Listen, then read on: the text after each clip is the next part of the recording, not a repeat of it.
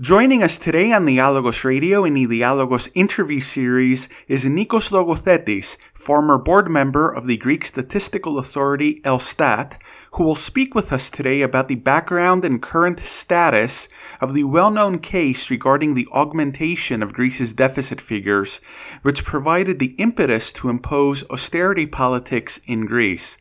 Mr. Logothetis, welcome back to our program. Thank you, Mr. Navrarakis. Nice to hear from you. Let's begin with a discussion about Andreas Georgiou, the embattled former president of Elstat, who oversaw the augmentation of the Greek deficit.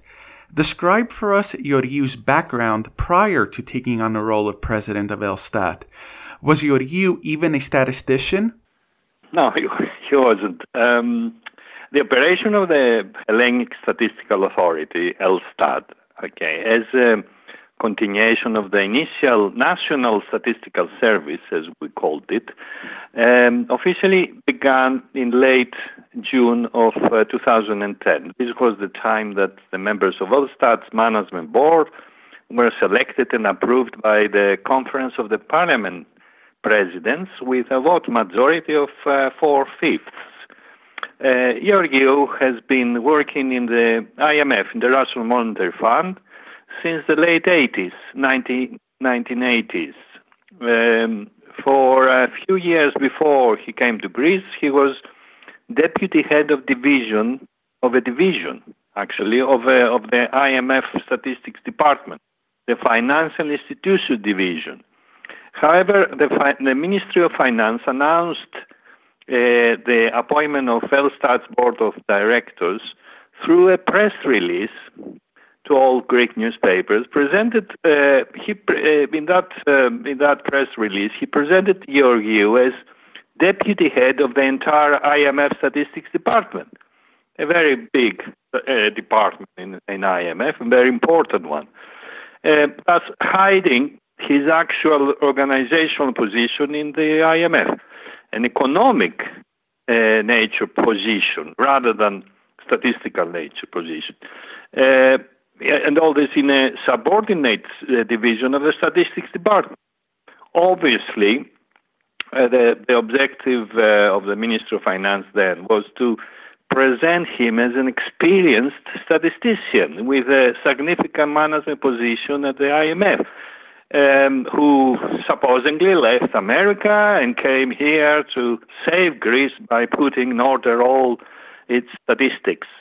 In fact, this gentleman was not only unable to run an important institution such as Elstat, with over 1,000 employees, but he wasn't even a statistician with no academic publications and no knowledge of statistics.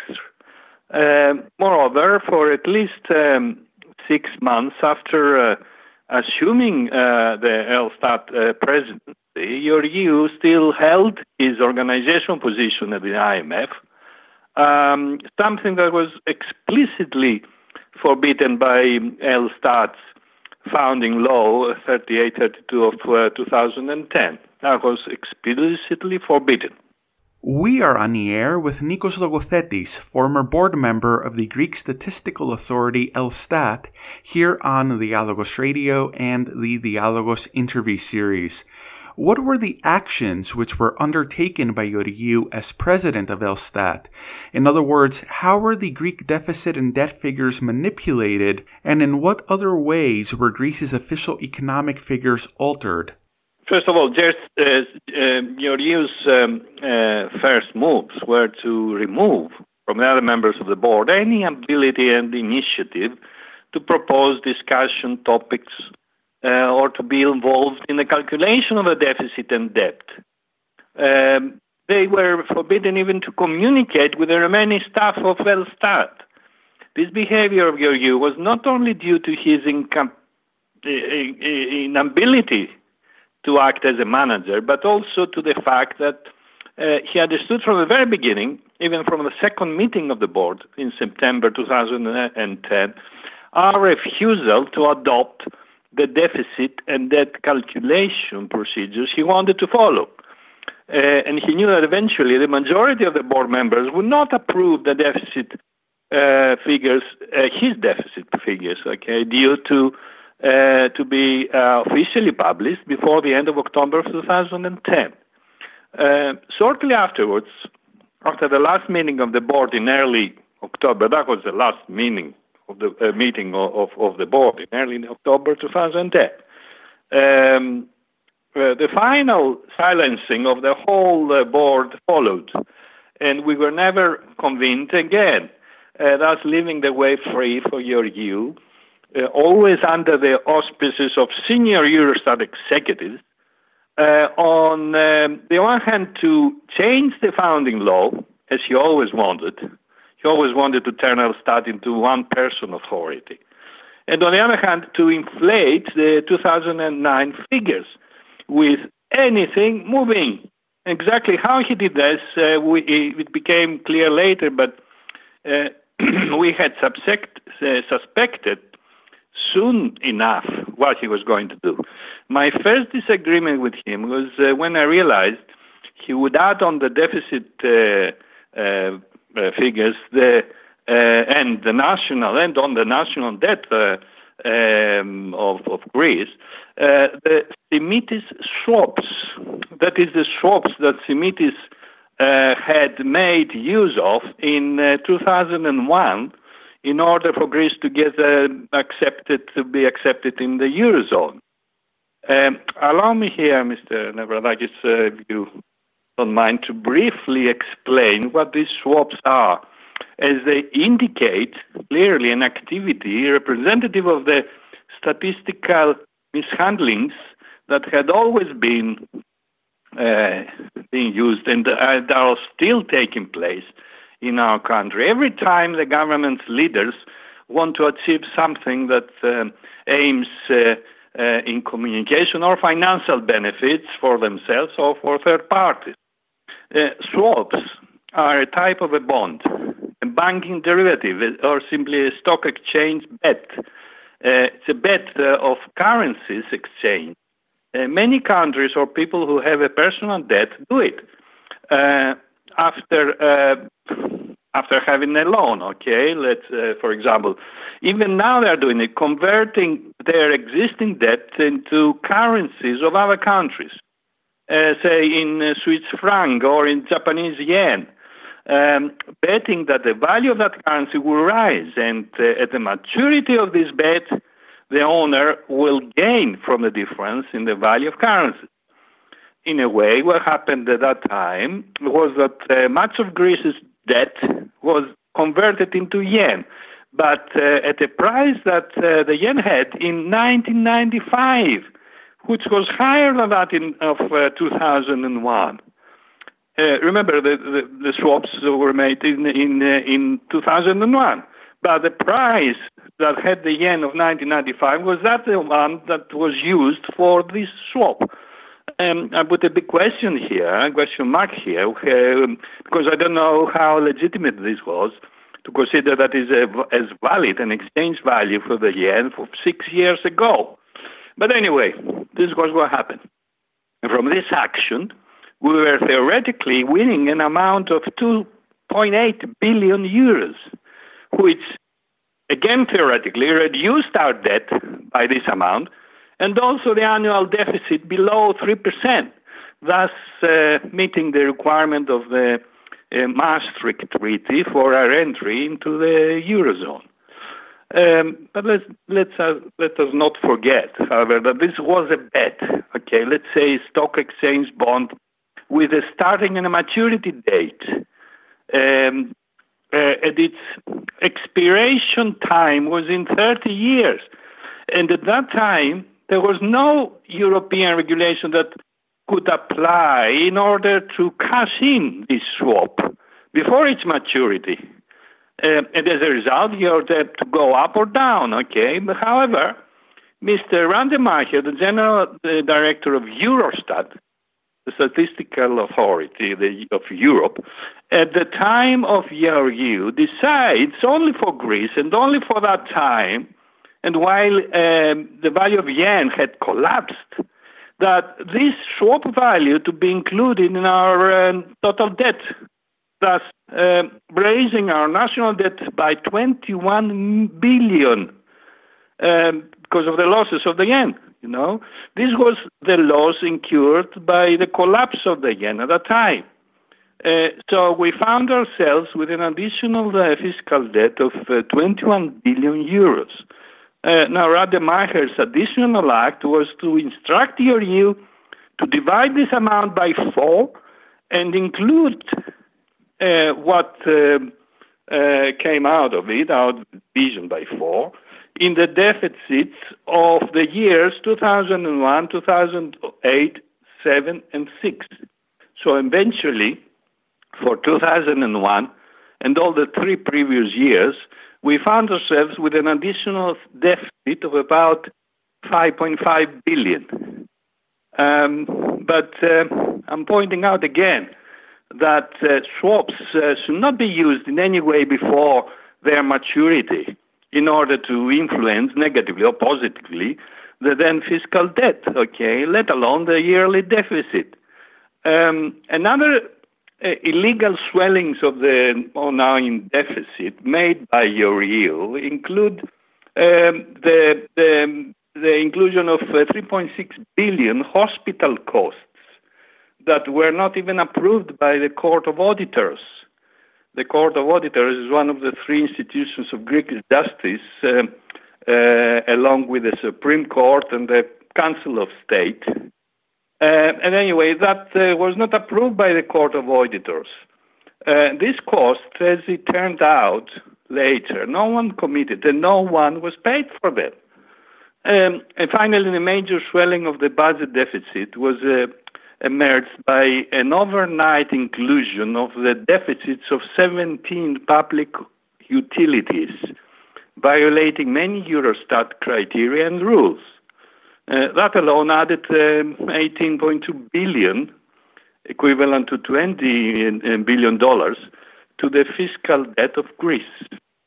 And as a result of all the above, Greece ended up with a huge deficit of for 2009 for the year of 2009 of 36 billion, or equivalently 15.4% as a percentage of the gross domestic product. Which what happened with that? This legitimated the first memorandum, paved the way for the second and worst memorandum, and justified the imposition of these cumbersome austerity measures, such as pension cuts and tax increases, huge tax increases, measures we're still suffering today. Dominique Strauss-Kahn himself, the former president of the International Monetary Fund, has gone on the record as saying that he met with George Papandreou to discuss an IMF so-called bailout of Greece in April 2009. This was several months before Papandreou was elected as Prime Minister of Greece, and at a time when Papandreou was saying while campaigning that plenty of money existed to fund the social programs he was promising to Greek voters. Do you believe that the economic crisis in Greece was perhaps preordained or pre-planned? Yes, I do. In my opinion, joining these medieval memoranda that have brought about this economic crisis that Greece is still experiencing was beyond any doubt pre-planned and predetermined.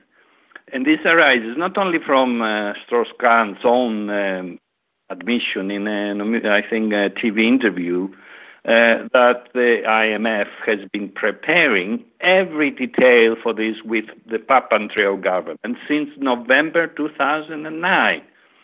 It also arises for the many reasons that subsequently became known, for which Greece was chosen by the designers of this, of the future of Europe, I would say, to become the guinea pig and the example to be avoided in the context of a new economic policy for handling the member countries with fiscal problems. Indeed, the policy of the memoranda gave the opportunity not only to the IMF to put a foot in Europe. Until then, its activities always was with devastating consequences, but they were limited to developing countries in Africa and Latin America. Anyway, They got a foot. They put a foot in Europe. Took that opportunity, but also gave the opportunity to the French German banks to get rid of their so-called toxic bonds that were loaded onto the Greek people by turning private debt into a state debt. In order to achieve all this, of course, they had to plant the appropriate person in Elstat. At the time when certain statistical adjustments were required in order to support their treacherous plan. Where did this lead eventually? To the consolidation and time extension of Greek state bankruptcy. We are speaking with Nikos Logothetis, former board member of the Greek statistical authority Elstat, here on Dialogos Radio and the Dialogos interview series. From what I understand, Andreas Georgiou is no longer in Greece, despite the fact that various legal cases and judicial decisions are outstanding against him. Where does Georgiou find himself today, and what is he presently involved with? He's away, because he knows what he's faced with trials and legal cases. Georgiou is currently in his comfortable villa at the Maryland district of USA. He left Greece in the summer of 2015, 1 month before the end of his 5-year term as Elstat chairman. Coincidentally, this was shortly after his call from the House of Parliament to testify in the examination committee that had been formed at that time to investigate the reasons for our accession to the first memorandum. He never came to the examining room, pretending to be in the hospital with pneumonia. Who on earth had ever heard of a pneumonia case in the middle of a Greek summer? But anyway, immediately after this, after his discharge from the hospital, he left for America. I repeat, 1 month before the end of his term and without requesting a renewal of the presidency position for another 5 years. He could do that, but he didn't. Apparently, having realized that he could not have avoided the imminent court hearing about the prosecutions for breach of duty and for the felony of inflating the deficit figures, which in the legal language is expressed as a felony of false certification at the expense of the state, together with the aggravating order for public abusers.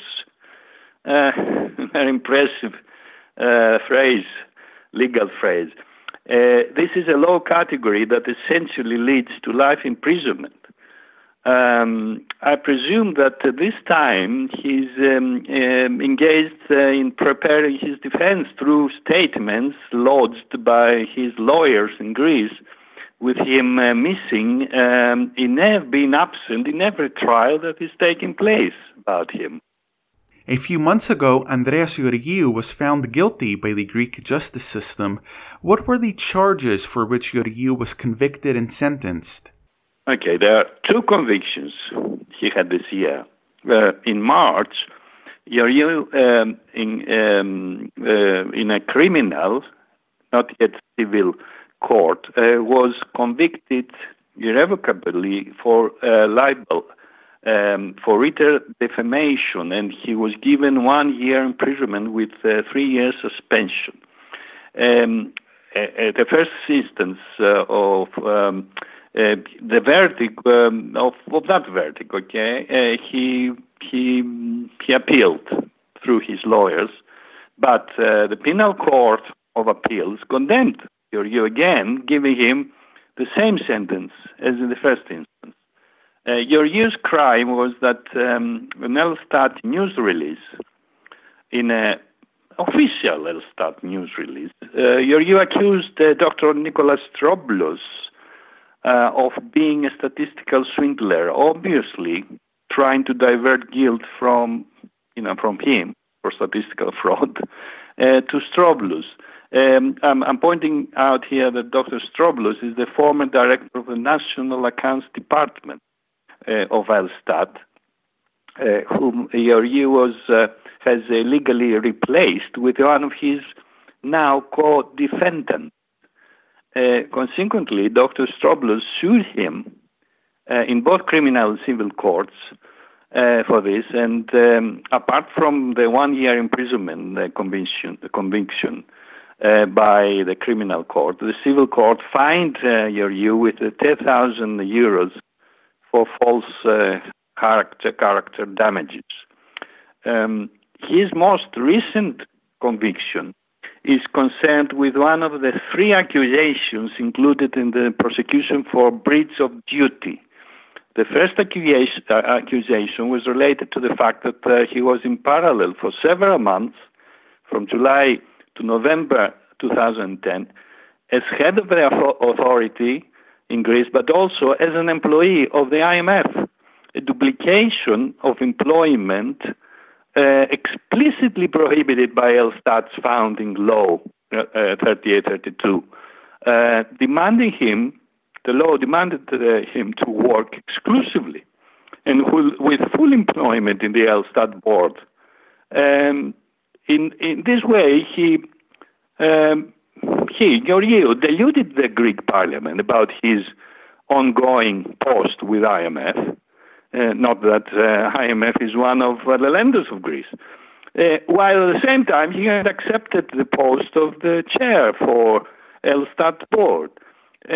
He would not have been selected as Elstat president, not even as a simple member of the board, had the barman known about his double post. The second accusation was concerned with the fact that he did not convene the Elstat board for a whole year, violating the law which required conferences at least once a month, while the third accusation, and the most important of all three, was concerned with the fact that the decision to endorse the revised figures for 2009 deficit was taken only by him without the agreement of the other members of the board, which had been selected, I remind you, and approved exactly for this purpose by the Conference of the Parliament of Presidents, of the Parliament Presidents, with a majority of 4/5. The accusation for which he was, this accusation, he was convicted in the context of the breach of duty. And this had to do with the publication, of deficit figures without our approval, as required by law. Georgiou appealed to the Supreme Court for this conviction, and we are waiting to see what happens, what the Supreme Court will say about it.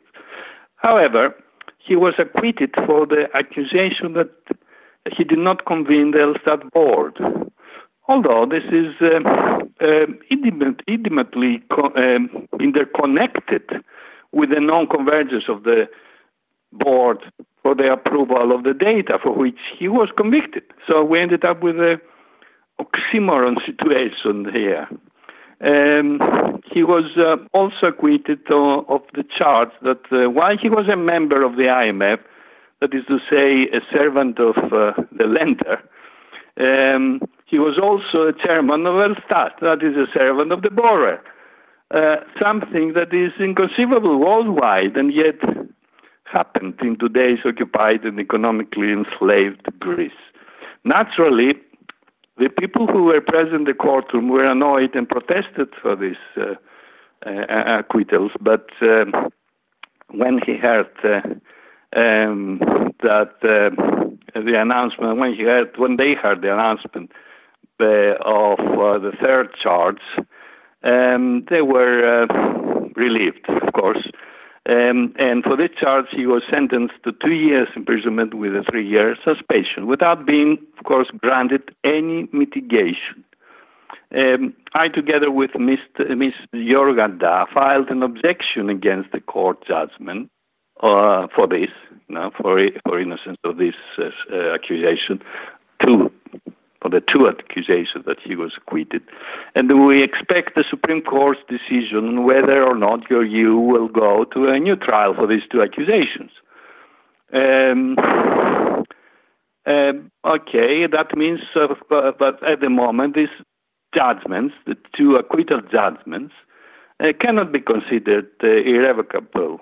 But it's true that the most important accusation for which Georgiou desperately wanted to be acquitted was the one for which he got convicted. Indeed, the fact that Georgiou published the inflated elements of the deficit without approval by the Elstat board does not only prove his guilt for the second accusation of not convening the board, as he should, but it also implies a deception because he knew that his swollen deficit figures would never be accepted by the majority of the board members, and that this disagreement would sooner or later become public and reveal the irregularities that he used with the help of Eurostat itself. Okay, thus resulting in the failure of the whole plan to legitimize the first memorandum and to impose the onerous austerity measures we're having. And that was not acceptable, of course, and they have to use him. Following the guilty verdicts against Andreas Georgiou this past spring, a barrage of positive coverage and PR in favor of Georgiou appeared in the Greek and international media, including Bloomberg, The Washington Post, and Politico. We also heard numerous statements of support from major political figures in Greece, the European Union, and elsewhere. These statements criticized the supposed lack of independence of the Greek justice system in the verdicts against Georgiou. How would you describe or characterize Georgiou's network of support within and outside of Greece and these arguments made in his favor? Yes, indeed, various misleading statements have been heard and continue to be heard in support of Georgiou, trying to sanctify him, to elevate him as a serious personality and as an honest scientist. And all this in order to justify everything he legally did as Elstat president. All that said are myths circulated by those domestic and foreign supporters of Georgiou who are desperate in succeeding that the case is not brought to the Court of Justice. This major case, for the major case of the swelling of the deficit figures, but this also proves their own guilt in the matter. If they really believe that Georgiou is innocent and that we are the slanderers and the liars, why don't they let the Greek justice do the job and then prove his presumed innocence in a court hearing? I would even expect Georgiou himself to be the first who would grab this opportunity to be redeemed. But this fierce effort of all his supporters to prevent the case being brought to trial reveals their panic as well as their guilt, because they know very well that in the forthcoming court hearing all the evidence will be revealed, proving that Greece has suffered the greatest national betrayal since the time of the Thermopylae treason. Their own participation in the betrayal will also be revealed. Indeed, the guilty core of this support network, as you call it, includes primarily Eurostat, whose senior staff advised Georgiou on how to inflate the 2009 deficit and also how to change Elstat's founding law, statistical law, in order to neutralize the rest of the board. Imagine, therefore, what impact would Georgiou's conviction would have on the Eurostat's image, whose political chief is Commission, okay, Brussels. That is 1/3 of the Troika. Whatever that implies, of course, for many high-ranking political figures in the European Union and beyond. So one can clearly understand why high-level managers from Eurostat and major political figures from EU itself are continuing in building a wall of protection and support for Georgiou in the hope that the government and the Supreme Court of Greece will believe all these myths they are promoting, the most usual of which, if you're patient enough, I can explain that they are the following. First myth, they say that in recent years Georgiou was acquitted many times, but the prosecutions against him continue. That's what they say. Okay, that's the first myth. The supporters of Georgiou claim again and again that Georgiou was acquitted. That is not, it's not true. The acquittal may occur only and only after an irrevocable final judgment in a court trial, or even after an exonerating court order accepted by the Supreme Court. Until now, all rulings arising from Georgiou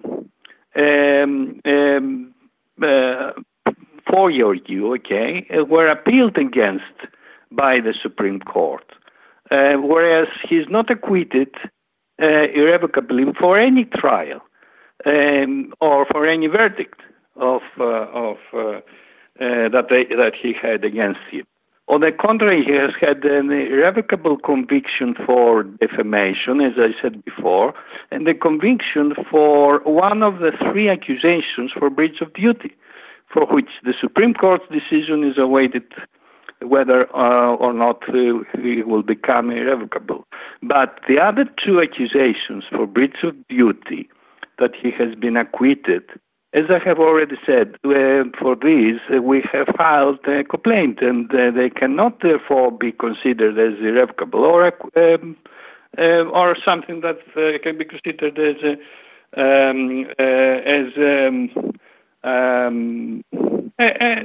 something that he can get away with it. Okay, so it's not surprising that prosecutions against him still continue. So it's a myth when they say that he was acquitted many times. Nothing happened so far.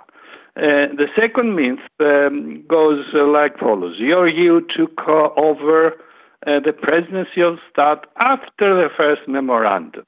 He cannot therefore be regarded responsible for the memorandum and the economic crisis that followed. Well, indeed, when Georgiou took action in Elstat, we were already under the first memorandum. Okay, if you remember, our entry in the first memorandum was announced by Mr. George Papadreou with his speech in Castellorizo in April 2010. And the reason for this was allegedly the high level of the 2009 deficit, which was put by Papadreou at 13.6% of GDP, the gross domestic product. That's equivalent to about 30 billion euros. However, this was not the real deficit, but the prediction of Papadreou, of what it would be after all relevant calculations were to take place. And Papadreou did not have the right to take such an important decision that would affect so much the Greek society, based only on a prediction that had not even been approved by the Court of Auditors. We would be the ones, as Elstat's management board, to supervise these calculations of the actual deficit, to approve it and publish it in October 2010, 6 months later. Actually, if we were given the opportunity to do that and find these deficit figures to be less than 10%, we could be able to denounce the first memorandum and cancel it. And, of course, the rest of the memoranda that followed.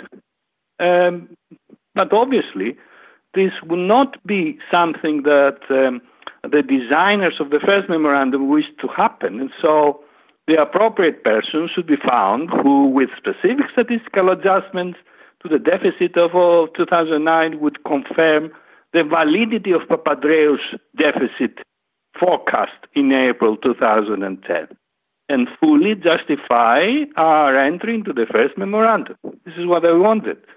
Furthermore, in order to avoid any controversies with with the rest of the board that could endanger their plan, it was decided to neutralize not only the dissidents in the board, okay, but the whole of the Elstat's board. As a result of all three unlawful actions, 3 or 4, I don't even remember how many, the first memorandum was legitimized, the door opened by the second, for the second, and the worst memorandum, and obviously the rest of the memoranda that followed, and for the austerity measures that have been going on since then. Therefore, it's perhaps wrong to say that the first memorandum was due to EURU. It's more appropriate to say that all memoranda and their relevant medieval austerity measures that we still have on our backs are actually due to EURU. The third myth. Since Eurostat has approved EURU's practices and figures, they must be right. Correct. They must be correct. But would it be possible for Eurostat not to approve the statistics, these statistics provided by EURU and the methods of administration he was using? It was Eurostat director himself, Mr. Rademacher, who gave orders to EURU as to what data to add to the deficit. Correspondence has been revealed which shows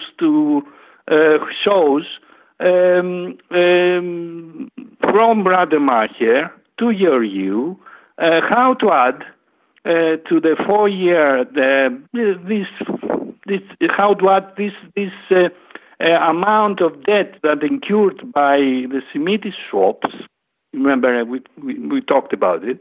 How to add it in the 4-year deficits until 2001, prior to the expiry date, as we previously explained. And although no European regulation existed at the time that would allow this, but anyway, they added this to the total fiscal data economic deficit debt that we had in the 4 years from 2006 to 2009. Also, it was the permanent representative of Eurostat at Elstat, Mr. Snorrason, who, with the assistance of Eurostat's legal advisor, Mr. Samuelsson, who advised EURU on how to change Elstat's founding law in order to turn Elstat into a one-man authority. So it's not surprising, therefore, that Eurostat approved the practices and deficit figures of EURU. Of course, but that does not mean they were correct. And the final myth that I wanted to mention is that they're saying EURU applied all proper European regulations.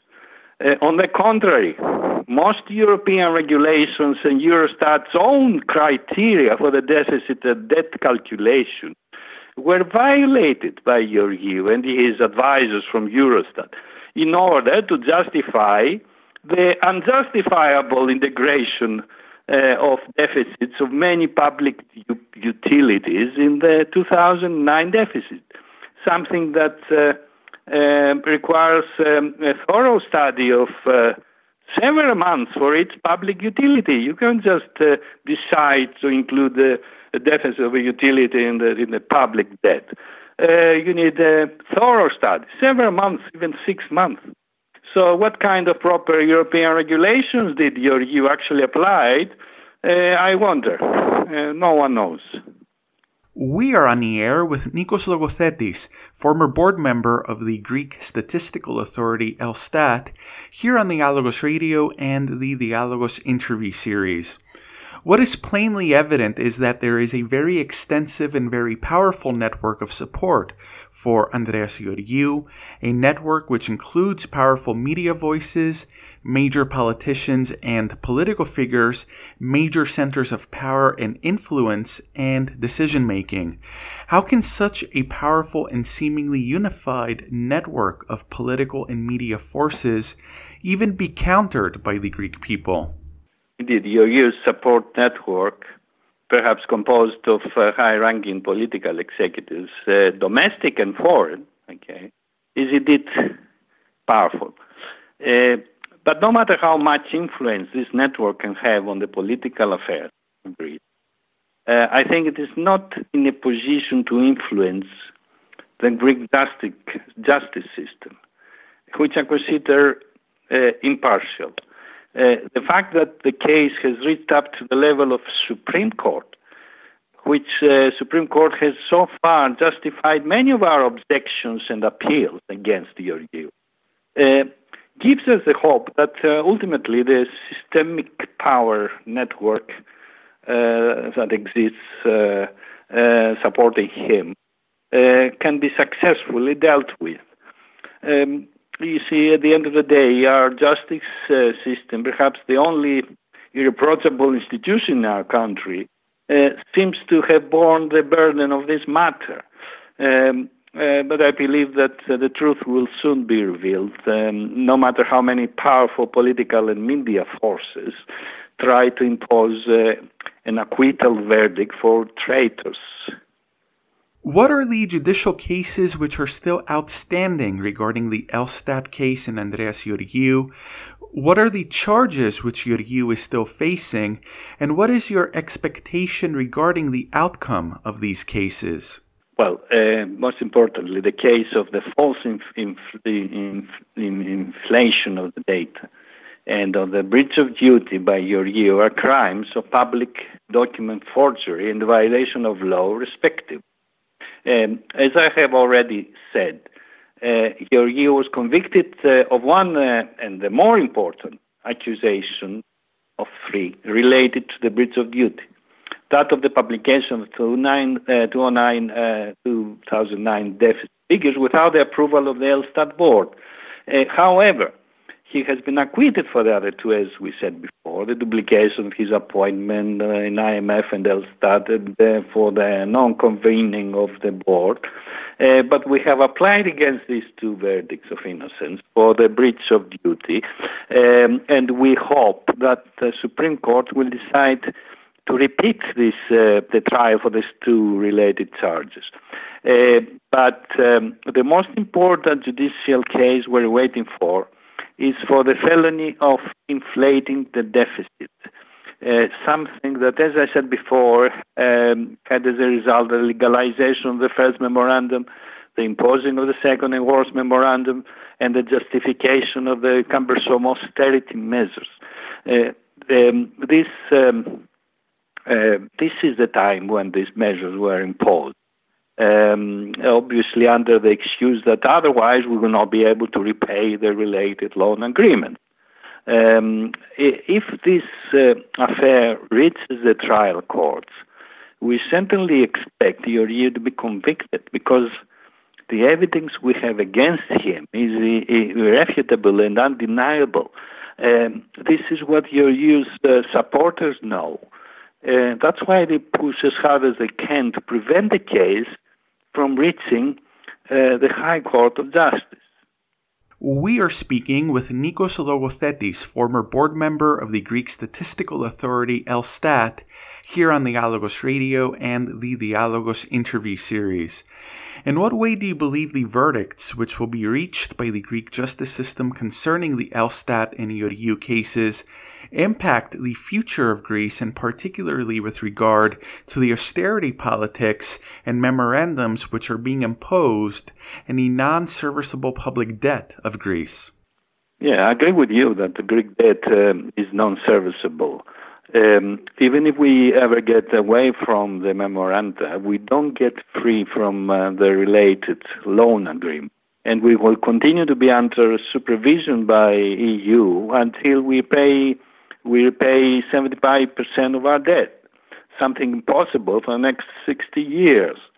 If, however, as we hope, there is going to be an irrevocable conviction of Georgiou for the act of inflating the deficit figures, this will prove that we were imposed all these medieval memoranda using false figures, which gives Greece the right to claim compensation from the European Union for the damage we suffered in the years the last 7 years for the financial crisis. And Article 340 of the Treaty for the Functioning of the European Union gives us the right to claim this compensation. And we have even estimated the financial loss since your EU set foot in Greece, a cost that may well exceed 210 billion euros. A compensation of this level will certainly overturn the distressing economic situation we're experiencing today. However, I emphasize again that a necessary condition is an irrevocable conviction of Georgiou regarding the felony of inflating the deficit figure. And what about these instigators who used Georgiou to carry out their treacherous plan? Even Grigoris Peponis, the impeccable investigator who proposed the criminal prosecution of Georgiou in the first place, had suggested that the possible existence of certain instigators within the Greek and European political system who directed Georgiou on what to do have to be taken into consideration. These are the ones who don't want the case to reach an open court hearing, the ones who are so desperate for the acquittal of Georgiou as early as possible in order to cover their own involvement in the above crime. Because they are well aware that we have evidence of their unlawful interventions in inflating the deficit, but also in transforming Elstat from an independent authority into a one-man authority. If the Supreme Court sends Georgiou for trial in the High Court of Justice, all his supporters know that this will mean a certain conviction for him. Okay, their support network will then collapse, and they will be found themselves accused of betrayal against their homeland and of crimes against its citizens. Our country will then automatically pass from an underprivileged position of a beggar to the strong position of a challenger, okay, on the basis of specific articles of the Treaty of the Functioning of the European Union itself. As far as we're concerned, we don't really care about the strict or no strict punishment of Andreas Georgiou, who is now a pensioner of the IMF. What interests us is to prove his guilt and to remove the injustice that has been committed against Greece through the false inflation of public debt and deficit of 2009, and to also prove the criminal involvement of European Commission and Eurostat. This will only be done when the case is referred to an open court hearing in which Eurostat and Georgiou will have to be present in order to testify under oath whether or not they have falsely inflated the statistical figures of Greece and the reasons they did so. I do not know when and if this will happen sometime, and how many battles we have to give from now on in order to achieve this. Some say that, some tell us that there is no point in continuing to fight, as it seems that with such a front of support for Georgiou by strong decision centers, the battle has already been judged against us. We reply that if we stop fighting, there will be simply no other battle, something we don't want. Because let's not forget what Bertolt Brecht said once, if you keep trying for something, you may fail. If you stop trying, you have already failed. Before we wrap up and looking at the situation in Greece today and the economic claims that are being made by the Greek government that the country has returned to economic growth and that Greece has turned a corner, do you believe that the Greek statistical figures today are credible, or are they perhaps still being manipulated? Unfortunately, statistical figures have always been exploited by any government in power so far in Greece. We have seen this happen with the alchemies of swaps in order to get into the Eurozone. Remember, By the way, I wished we never got into the Eurozone in the first place. Our economy was not in a position to handle such a strong and competitive currency. But anyway, we saw another exploitation of the statistical figures of the deficit this time. They became the reason for an economic crisis of the past 7 years. I cannot say what is happening these days with the statistical figures. I'm not in Elstat, but anyway, we will find out sooner or later what will happen. The truth always comes out. For any case of mishandling of the statistical figures, we've seen this happening. But as long as there is no reliable team to correctly manage the handling of the statistical data in the Greek Statistical Authority, I'm afraid we should again expect irregularities and alchemies of the statistical data, unfortunately. Well, Mr. Logothetis, thank you very much for taking the time to speak with us today here on Dialogos Radio and the Dialogos interview series, and for sharing your insights with us today. Best of luck with your continued efforts. Thank you very much, Mr. Nevrodakis. I'll be glad to hear from you again.